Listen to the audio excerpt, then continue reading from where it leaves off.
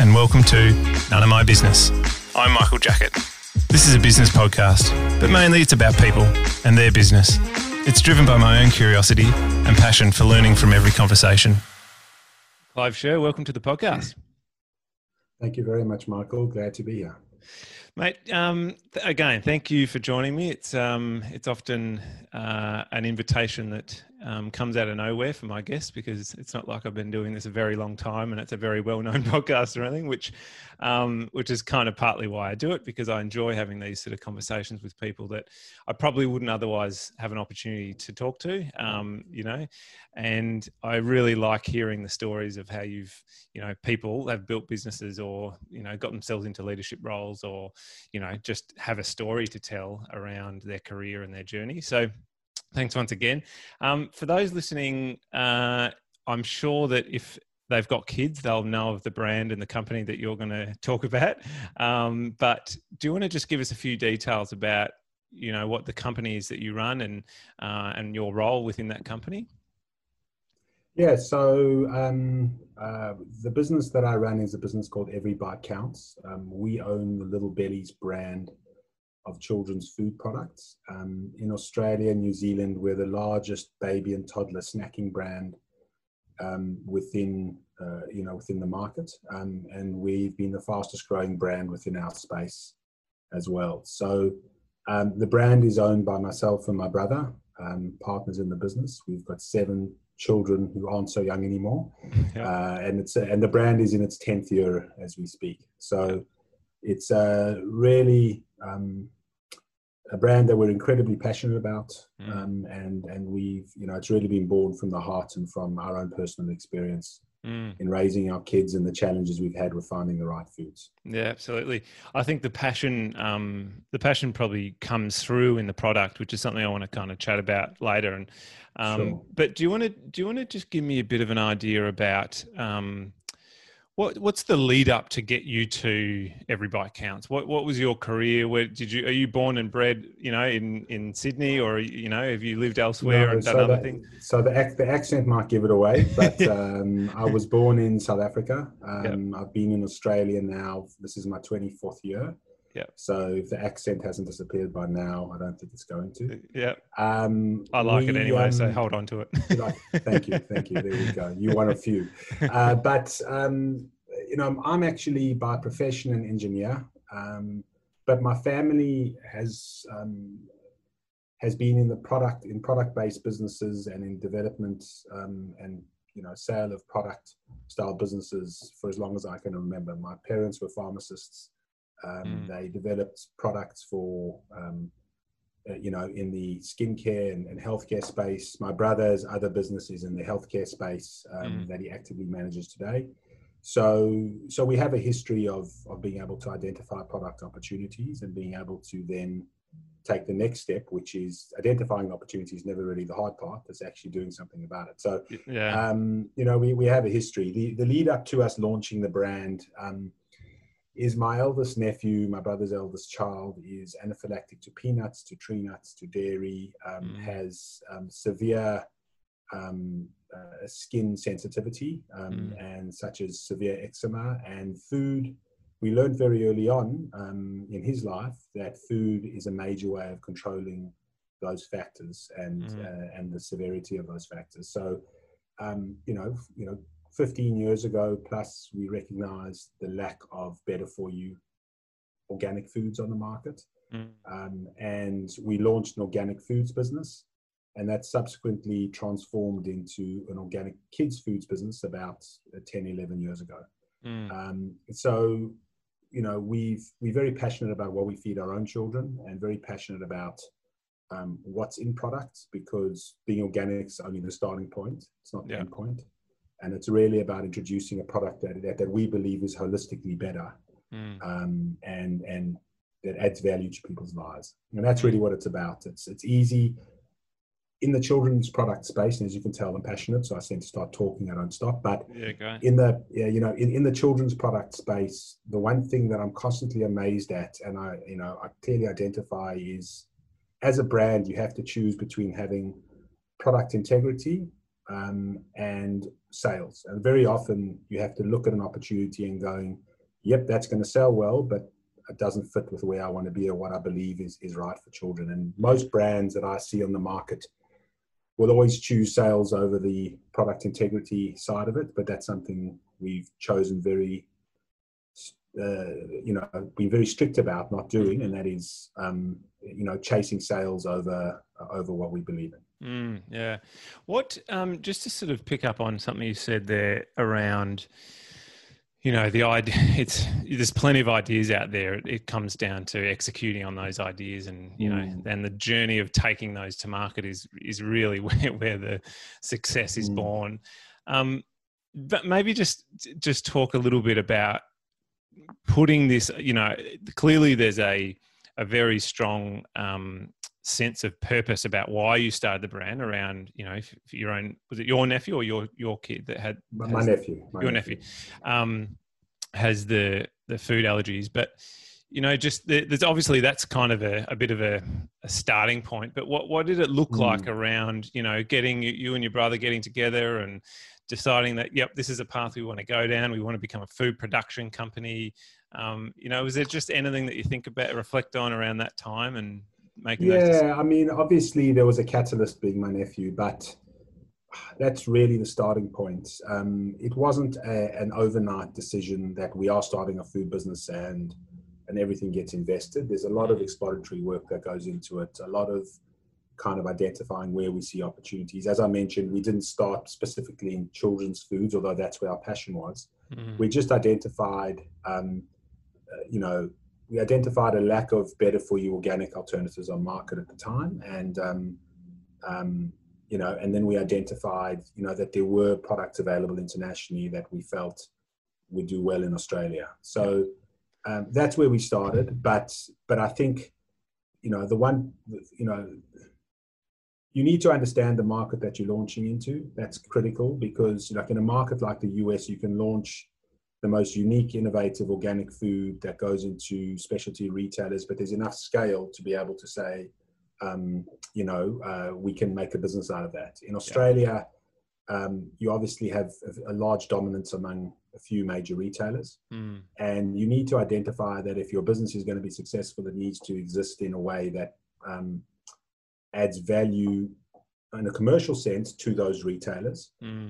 Because that's essentially where your avenue to market is going to be. So we're very early focused on delivering products that could exist in a mainstream environment that we believed didn't have to be cheap, would be competitive, and would be within a realistic space that met certain values that we believed in quite strongly.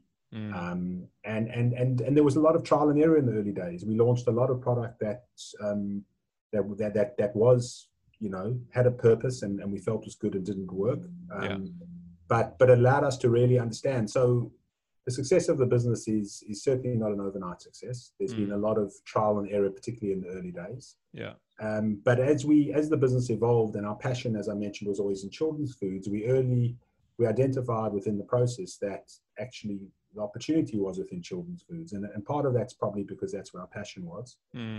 But the fact is that's where our passion is also where other people's passion is. Obviously people are probably less discerning about what they feed themselves than compared to what they feed their children. And so that, it certainly wasn't an overnight decision, we're launching a business and this is how we're going to do it. There was many long hills to climb and valleys to climb out of.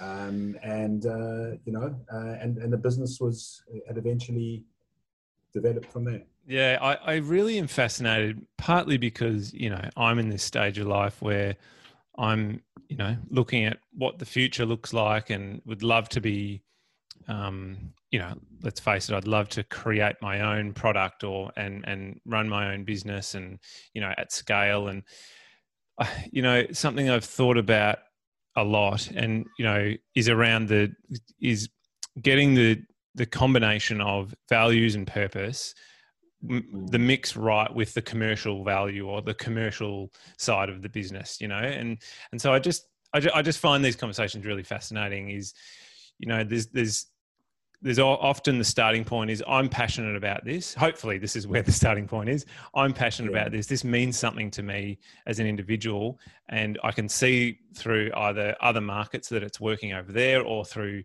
you know, just talking to people and my own experience, that it's going to resonate with a broader audience. So I'm going to back this and put myself behind it and really give it a go. But then there's the whole commercial side of that, like engaging with retailers and understanding the market, and, you know, research and development, and then, you know, the trial and error. And, you know, like when did you start to engage with retailers and look at that, you know, the broader market side of things?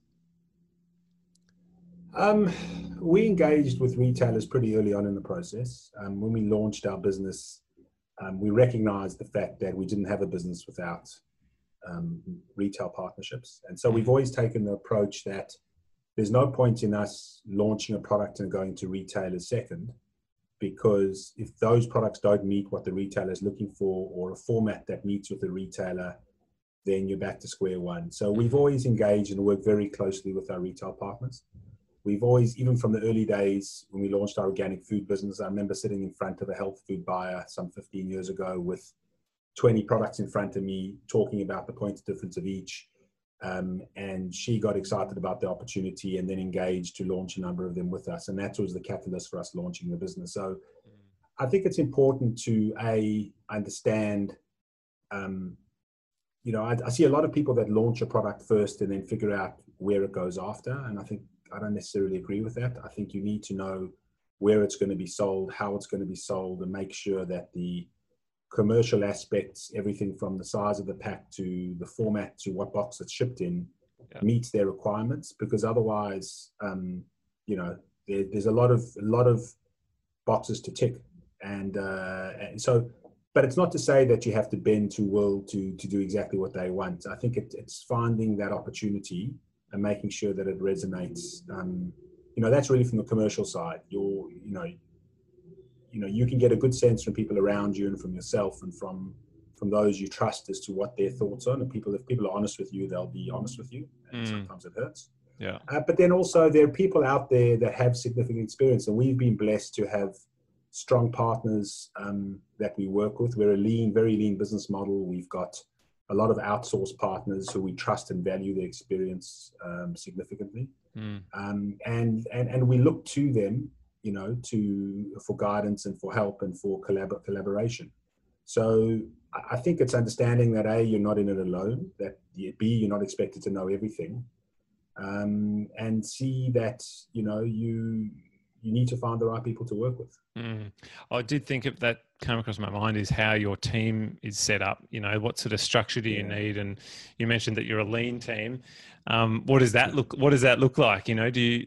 Yeah. Well, I think you'd be pretty surprised how lean our team can be. But so we chose a number of years ago to outsource anything where we didn't directly add a lot of value.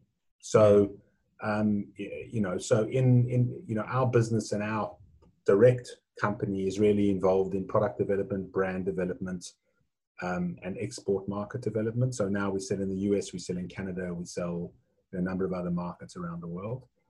But in Australia, we decided to partner with a distribution partner who we are very close to, have added significant value to our businesses, have been an incredible partner.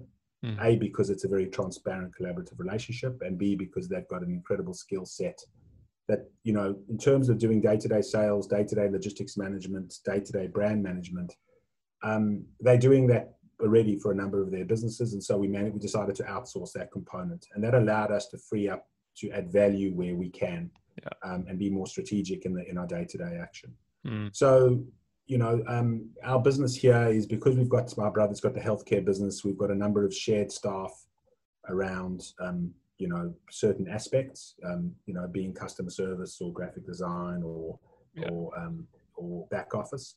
But then, you know, we've got a very lean sales and marketing team that is independent for each company. And that's why we've chosen to run the business. So it means that we add value. Right. I'm sure that in a time like this, you know, where strategies are being thrown to the wall, and maybe not for you guys, because I think you guys are you're doing pretty well, and especially being in grocery, which is a category that's killing it anyway. But yes or no?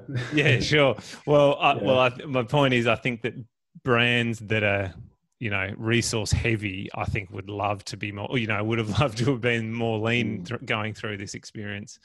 You know, I certainly, I've certainly I've been in a mix of businesses over my career, from just, me and another guy sort of doing everything, through to, the last company I was in, there was over 1,000 staff, I think. And, like they're very different. They're very different working models, and there's very different levels of accountability. And, you certainly, being lean, there's a lot to be said for running a lean ship and not having too much fat around, like extra people just because, you want to have more people. Yeah. Well, I think you move from being directly involved in the business to being an HR manager, because you are directing people rather than doing the business, doing the work yourself. And there's definitely something to be said for hiring the right people and having a great team. And we're very fortunate to have that around us. But at the same time, we just recognized early on that, we've got a business to, recognizing where your value add is, recognizing where the other avenues you're working in are pure service, and could be done by someone else. Yeah. And understanding that, if you're too distracted by doing a lot of those service exercises, then you don't have time to add value. And so, 1 + 1 doesn't have to equal 2. Sometimes it equals 3. So we identified that early on, and it's worked very well for us. How do you find being, the leader of this business when, I suppose what I'm asking here is there is, describing it as a lean operation means that you outsource a lot, and you've got a lot of external suppliers that feed into what you do. So you've got a smaller team of direct reports, and then you've got to manage a lot of suppliers. Have you worked in that, prior to this company? Have you worked in that environment before, or is there a difference that you can kind of look at and sort of say it's different managing your own internal staff and the leadership style that you have to have versus managing external suppliers and making sure they're all working together and you're expecting of them, and you can expect of them a lot? Well, I think some of our external suppliers we've worked with for many, many years. So we've got a long history with them. We have the ability to scale up and scale down with them as we need and as our volume of work changes. You don't have a fixed resource that's overstressed at one time and underutilized at another. So, the external suppliers that we have, generally have been around for a while. But even then, it's about having strategic partnerships, and about making sure that, again, you're not just looking for opportunities to tick a box. You're actually using people as you need them. So no, I can't say that I've been in a situation where I've been in a resource heavy business that I've managed. This business has been, 15 years in the making. So it's been majority of my working career. But I have been in a situation where we were 8 years ago in a full service distribution model. Yeah. And what we found at that time was we were more resource intensive for a smaller business. We found that we spent, the day-to-day challenges were fixing day-to-day problems, not adding long-term value. And so what we really chose to do was say, well, hold on. If this business is going to scale up, we need to be smarter in how we do things. Yeah. And that's when we made the decision to resource out, and it's been very successful for us. I'm not saying it's necessary for everyone, but for us, it's definitely the right model. Great. I want to talk a little bit about the product development process. It's an interesting product to, your consumer isn't your shopper, and so you develop product for a consumer that you don't necessarily have those conversations around testing, or maybe you do. I'd just be interested to sort of understand that process as a children's food product, how you go about developing new product. And so there's no degree in, there are degree in children's in child nutrition, etc., that you can do, but really our experience and our knowledge of the category has been through being knee deep in the category for so many years, and there's nothing quite like having your ear close to the ground and understanding market trends. So, we've had, our ear close to the ground and have had a very close understanding of what's happening, not just locally, but internationally for well over a decade now.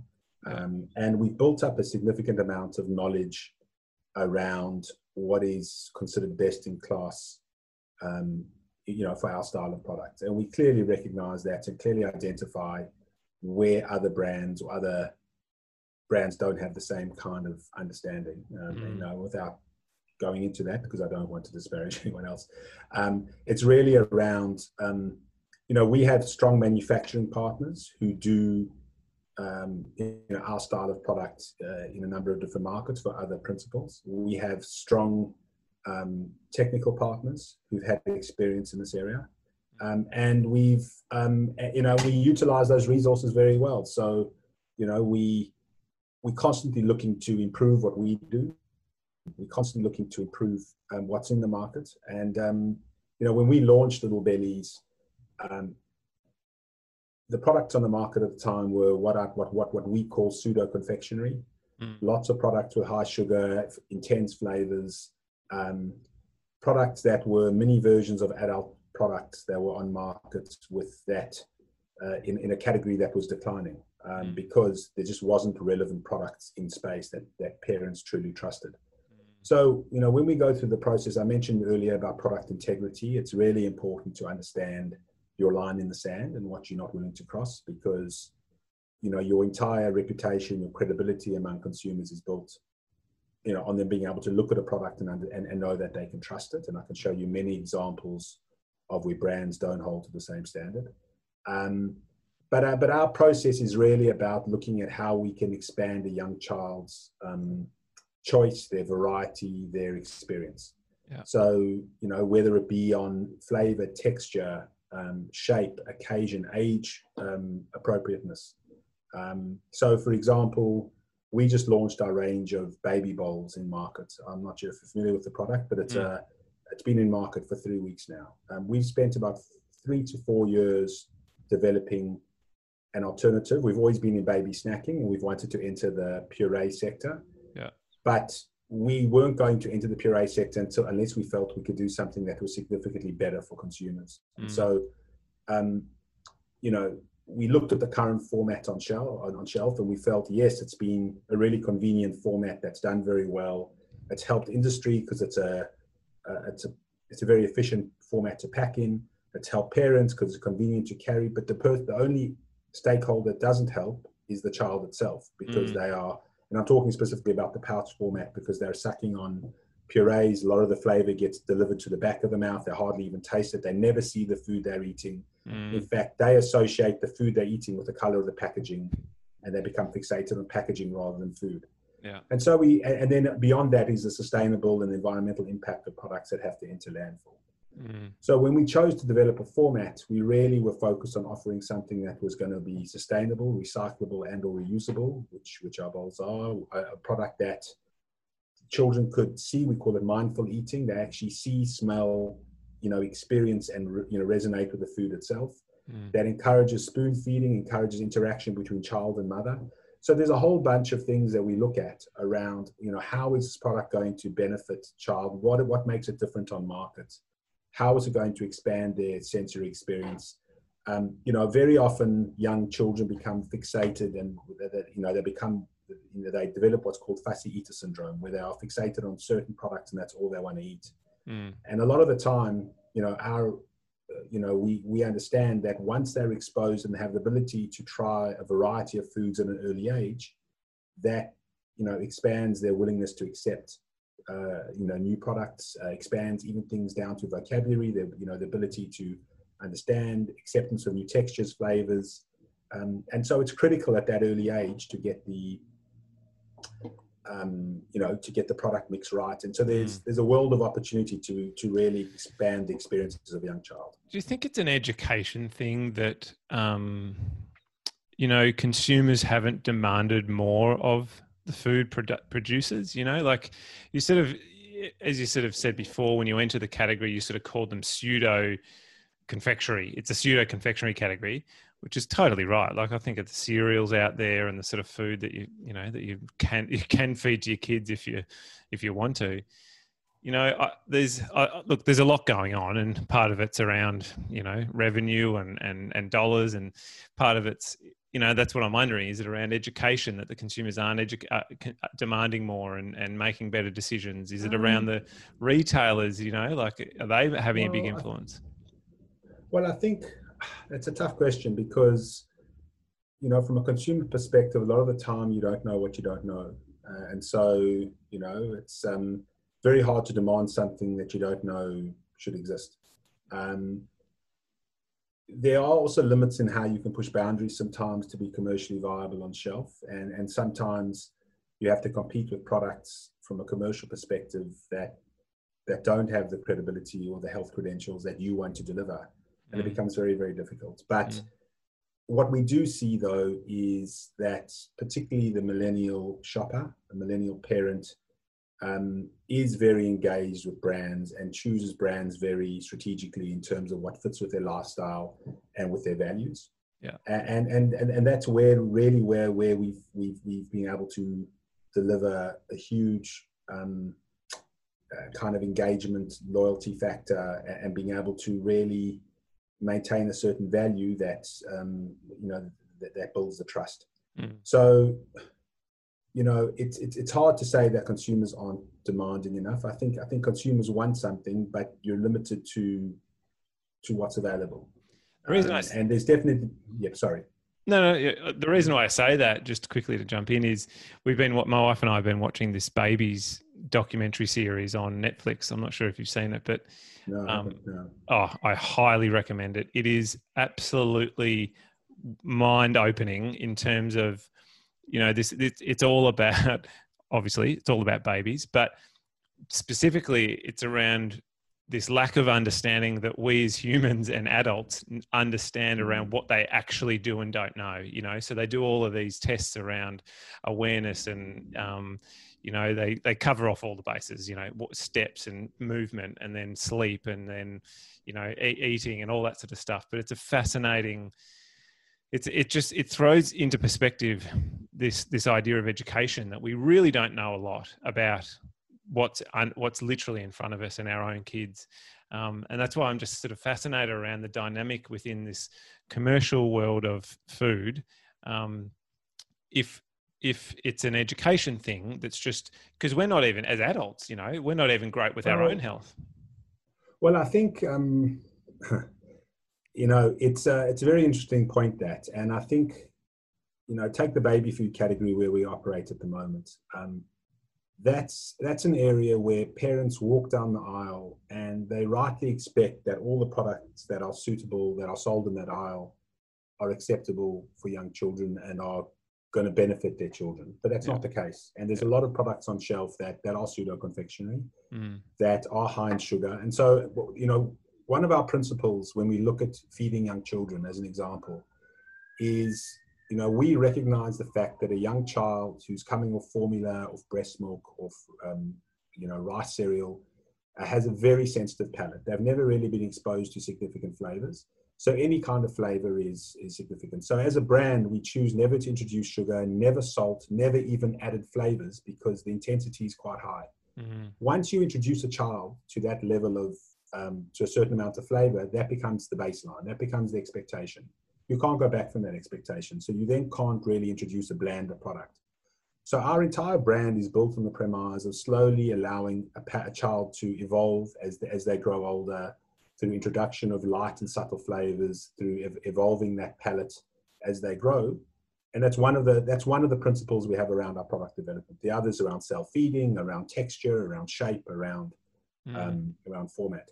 But I truly believe that long-term, health issues start at an early age. I truly believe that a young child that's exposed to high sugar, high salt, high flavor, and that becomes what they expect day to day, leads into what their expectation is as they grow older, and leads into, a lot of the health issues that we see today out among children. So, as a business, we've been very principled around what we introduce and how we introduce it. And I think that gets recognized, so you Yeah. you do see a lot of new brands that are pushing the envelope there get recognized. Unfortunately, probably not as many as there should be. Mm. But we still today see brands bringing products into the baby aisle that are very highly sugared, that are very highly flavored, and it just shocks me that they still make it onto the market. But as a consumer, if you're walking down that baby food aisle, your expectation is a new product on market. I'm sure someone's vetted this product. I'm sure it should be okay. Yeah. And not everyone's able to read a label and to really understand the intricacies of a nutritional label and an ingredients label and understand the impact that it has. So I think personally, yes, the consumers need to take some responsibility for what they buy and what they demand. But at the same time, I believe manufacturers have a very important role to play. Absolutely. In what they deliver into certain categories.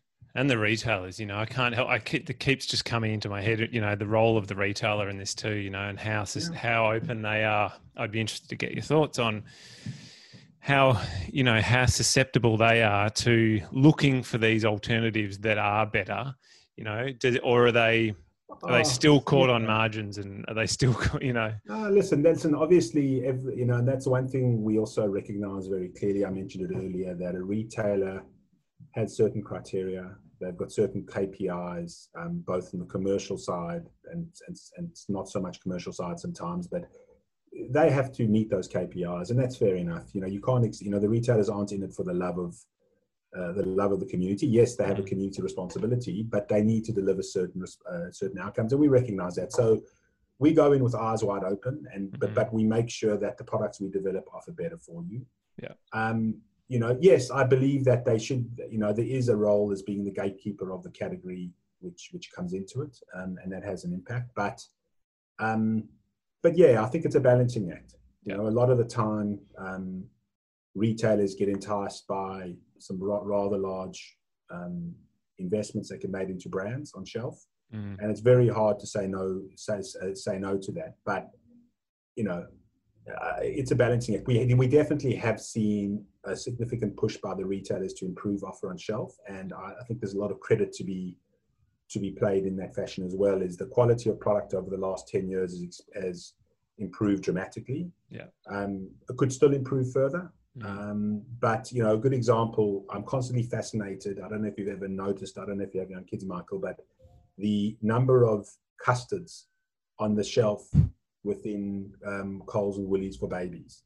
Now, I don't understand why there is a custard for shelf, not just number, but there is the plethora of custards on shelf. I had an international supplier here who we went to visit the shelves and had a look, and he was completely fascinated by the fact that we had a custard, let alone custards. But that's one of the, that's a product that is, that exists. It's something that we would never do, but it exists. So, it is a balancing act for the retailers. But I think it's a combination of suppliers improving what they do, improving the credentials of certain products, and the retailers, need to address what consumers are buying. At the end of the day, consumers walk out with the product. So, I think it's. Yeah, totally. That's again, it's so much around. I think, that comment around in the last 10 years, the quality of the product has increased. I would also say that the education level of the consumer has increased. It's like technology. The advances are, they're not like, it's not a linear learning sort of pattern. It's, it's compounding and it gets more and more. And I think, the better that we are, the more education and it plays into the whole ecological thing, the whole planet thing, like the more educated we are, I think the better decisions we make, which forces suppliers and retailers to, join forces to bring those products to shelf that we're expecting as a consumer. Just on the manufacturing side of things, as you grow, how do you manufacture in Australia, or have you had to move? Do you still do that? No, we manufacture majority of our products in Europe. And the main challenge we've had, we have approached and we have tried to work with a number of Australian manufacturers. The key challenge we have is around organic ingredient supply. Even if we can produce locally, majority of the organic ingredients that we would need to use are imported, and we've struggled to identify a strong supply chain for organic ingredients in Australia that provides us security of quality and a competitive ingredient cost that would make sense. Our suppliers that we work with in Europe, are very experienced in the production of children's food, so we get a certain quality standard that's exceptional. Yeah. In Europe, they actually have what's called a baby grade standard. So there's conventional foods, there's organic foods, and then there's baby grade, which which guarantees a much lower level of contaminant levels in ingredients that are suitable for baby, and that gives us, all of our products meet that baby grade standard, which is significantly different to products manufactured locally. Yeah. But the most important reason that we do it is because our suppliers have very strong competitive supply chain for organic ingredients with exceptional quality standards. Yeah. That we just couldn't replicate locally. And unfortunately, most of the time, or all the time that we go and we talk to local suppliers, because we'd love to produce locally, the number one comment that comes back is, if you can buy the ingredients and you can supply the ingredients, then we'd love to produce it. And unfortunately, it's not something that we've been able to overcome just yet. Yeah, look, I think it's one of those scale things too. Often even if companies start manufacturing locally, they, naturally when you want to grow and you want to push into other continents and regions, you're forced to look at those taking the manufacturing localized within those regions anyway. So, but the organic produce is a whole other world, it's a whole other thing. It is. It has been a challenge. It's true. Yeah. So if you were to sort of, we've sort of covered this, but I just had a note here, just the formula for success. If you were to synthesize what you think it was, do you think it's, as I said, we sort of covered it in terms of the lean nature of the business that's worked for you, may not work for others. It's, the passion and the drive and the philosophy behind the brand. But is there anything else that you think of that sort of led to you being able to have this success and grow and continue to grow? I think it's a good question. I think it's a combination, really. There isn't one factor that I think has really been the key. I think we, as you mentioned, and as we, I think it's quite clear, very passionate about what we do, very passionate about the positive influence that our brand and our products have for young children and their first kind of foray into foods. And I'm very proud of that impact that it's had. But I think it's a combination of the right partnerships, the right model that allows you to continue to add value. I think it's very easy as a business owner to get stuck in a cycle of, turning the day-to-day wheel, but not actually growing the business. And we did have that. We did reach a ceiling when we had the business, we did everything ourselves, and we quickly recognized we weren't making the smartest decisions because we were too preoccupied with day-to-day. So I think it's really a combination. But I think at the end of the day, the number one thing that's really held us above and beyond, because there's a number of brands in our space, is our commitment to the way we introduce young products. It's the commitment to every aspect of how our products are developed and the benefit that they provide. And, it still amazes me how other brands introduce products, and I just look at it and I don't understand where did the thought process come from introducing a product, for the good and the bad. We recognize the fact that in Australia, you can have the healthiest product in the world, but if it doesn't have the taste attribute and, it doesn't deliver from an organoleptic perspective, then it's unlikely to succeed in the mainstream environment. But on the flip side, you can have a product that has, incredible taste because it's got high sugar, but then you don't have that authenticity and you don't have that, the trust of parents as you build your brand. So it's really about finding that sweet spot where you add value. We were the first brand to really drive the baby and toddler snacking category and really add value to that category and bring product integrity into it. And so we've held that position. Whereas, and I think that's what really comes to, what are you doing different in market? What are you adding value to? If you're just developing a Me Too product, you may be passionate about it, but how are you really going to stand out and where are you going to have a point of difference? And I think that's what's key is making sure that you have your relevance, you have your point of difference, but you maintain your integrity at the same time. Yeah. There's so much to be said, isn't there, for building a strength, having a strong brand, but then being able to maintain that, you know, because there'd be a list as long as our arms of people that are wanting to chip away, you know, from small startups to major manufacturers, you know, that would want to chip away at the category. And, you know, I think what I'm thinking of there is, you know, it's managing that growth pattern too, you know, not trying to grow too quickly and just release product for the sake of it, as you've just explained. You know, is so important because it just makes sure your priorities are straight. You know, your priorities are right about why you're releasing and why you're growing. Talking about growth, what are the plans? Have you got sort of plans I know you're moving into new markets, but are there any? So, you know, for us, you know, there's always opportunity to expand our product offering, baby and toddler snacking.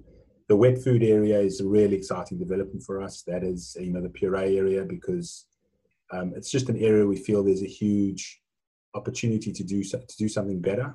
And so, you know, that's hopefully a great opportunity. We'd like to expand our older children's product segment, and it's a focus for us, you know, doing better for you school and lunchbox snacking.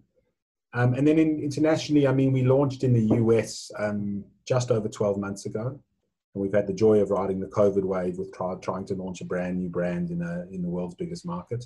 Yeah. But we've managed to achieve distribution in more than double the number of stores we have in Australia and New Zealand in just over 12 months. Right. We've launched in Canada in that time as well, and we have distribution in about 8 other markets. Having said that, we're very strategic in where we're launching. So we're not looking to necessarily expand into 40 markets overnight. We're very strategic in where our resources go, and that if you want to build a business and build a market, you need to be focused. And so we've chosen a few key markets that we're really focused on at the moment, and really looking to make the most of that opportunity before we take the next step. So it's exciting. It's a really fascinating business and story. I think I personally have I feel like there's just an onslaught of environmental and health conscious and, you know, like just better for the planet and better for the humans kind of information and education coming through at the moment. It's probably no coincidence, but it's a real passion of mine to sort of find the purpose in what I do every day in a job, in a work sense, that has an impact, you know, and I kind of envy a little bit your product because, you know, you're doing a really good thing, because I'm a customer and I really understand the value of the product, and, you know, I'm trying to find that myself. Yeah, you know, but again, as I mentioned before, it's not an overnight thing, and that you know. And I feel, and don't get me wrong, we've got competitors who we compete with that you know, they do look to chip away at what we do. Some of them are trying to do the right thing, others not so much. But I do feel sorry for those that are trying to do the right thing, not because they're competing with us. I don't have a big enough ego to really say that, but because I can identify that what they're launching are not unique products, or what they're launching doesn't allow them to build their own story. You know, they're trying to steal market share, trying to, from an already established category, very, very difficult to do. And so, you know, and that's why I say you really need to identify where your point of difference, where your opportunity is. The brands that simply think they can come in and, well, that's a growing market, we want to develop a few products and have a bit of that. Well, okay, you might get a little bit of that, but you're never going to grow a significant, you know, unless you're doing something significantly better and then significantly, you know, that connects or engages in a better way, you're never going to establish a meaningful business. And so I think that's really the big thing, is saying, well, where do you stand out? And where do you, I mean, I had a discussion at 6:30 this morning with a US retailer, and that was the thing they said to us: you got to tell us where your point of difference is. You know, you got to show us why are you different to what's on market. And we found a lot of people chasing us, and all they're looking to do is launch our products in a different flavor, or you know, not adding value to the category. How do you go about that when the retailers put that on you and they say, give us the business case to stock and sell your product? You know, do you point to existing markets or success, or do you? Yes, we do, exactly. So We're not. I'll give you a perfect example. The UK is one of the most mature markets for our type of products. It's got an incredible selection of products in the baby and toddler food space. And while I think we could add some value, we definitely wouldn't be completely unique in that segment. Take me to the US and I see an outdated category that has products that have lost relevance and haven't really adapted to meet the modern millennial. And the reason why that is the case is 10 years ago when we launched the brand, the US was a pioneer in our category. There was a couple of brands that were incredibly strong. We looked to those brands for inspiration and we said, wow, we want to do what they're doing. We want to do it in Australia. 7 years ago, the two really entrepreneurial brands got bought up by multinationals. And since they got bought up by multinationals, very little has changed in their portfolio. The portfolios are bigger and brighter, but they really have not done any major innovation or category development. So when we entered the US a year and a half ago, I looked at a category that had almost been at a standstill in the last 8 years that hasn't really evolved to meet the consumer needs. And now all of a sudden the range we've developed is superior. Yeah. So we're entering a category, but if I was going into the UK, I'd be looking at it saying, well, where's my point of difference? Where's my value add? Yes, maybe I could get some business here, but I'm really going to have to fight hard for that. Yeah. You know, we went into the US and one of the first retailers that took us on board was Walmart, the world's biggest retailer, because of the fact that they recognized us doing something that was quite unique. And so to be able to achieve distribution in 5,000 stores, double what we have locally in Australia and New Zealand combined, over probably one of the most difficult trading years ever. Yeah. Is a testament to the fact that we've identified a unique point of difference. We believe we can add value, but I never want to enter a category and be me too. It doesn't interest me. You're not adding any value. You're just, and that's where the difference really comes in. Yeah. Yeah. What's the point of difference? Yeah. It's got to feel right. Good one, mate. Got to feel right, and you've got to be able to demonstrate it. Yeah, absolutely. You just quickly, I've sort of gone from I was a product designer early in my career, and then I moved into marketing. I designed a range of bicycle helmets for a Spanish brand. Actually, I was flying all over the world, manufacturing them and selling them into different regions and all sorts. So then I moved into sales and marketing. Got a real love for sales and marketing, and they've done a whole lot of different stuff. But recently, I've finished up everything that I was doing in that kind of design and display, a lot of like retail display businesses over the last sort of 5 or 6 years.